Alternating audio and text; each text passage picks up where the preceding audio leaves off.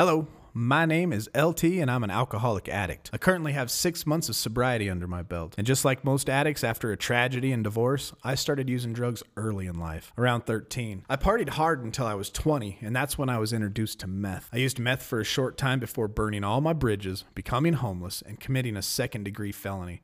I almost did 15 years in prison. I ended up doing a year in jail, 4 months in a halfway house, and 3 years of probation. I knew I had a drug problem at this point, but I didn't know that I was an addict. And as soon as I got off probation, I smoked weed that day and every day until I was 28 years old. And I only quit to pass a drug test for a job. I stayed clean until I started casually drinking at the age of 33. And then by the time I was 35, I was a full-blown alcoholic.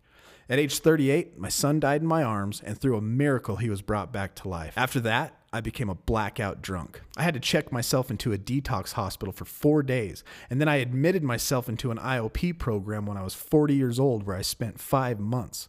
I now have a channel on YouTube to help others like me stay clean and sober. It's called Recovering Addict. We are live every night at 8 p.m. Mountain Time. And like I like to tell everybody, remember, we recover better together.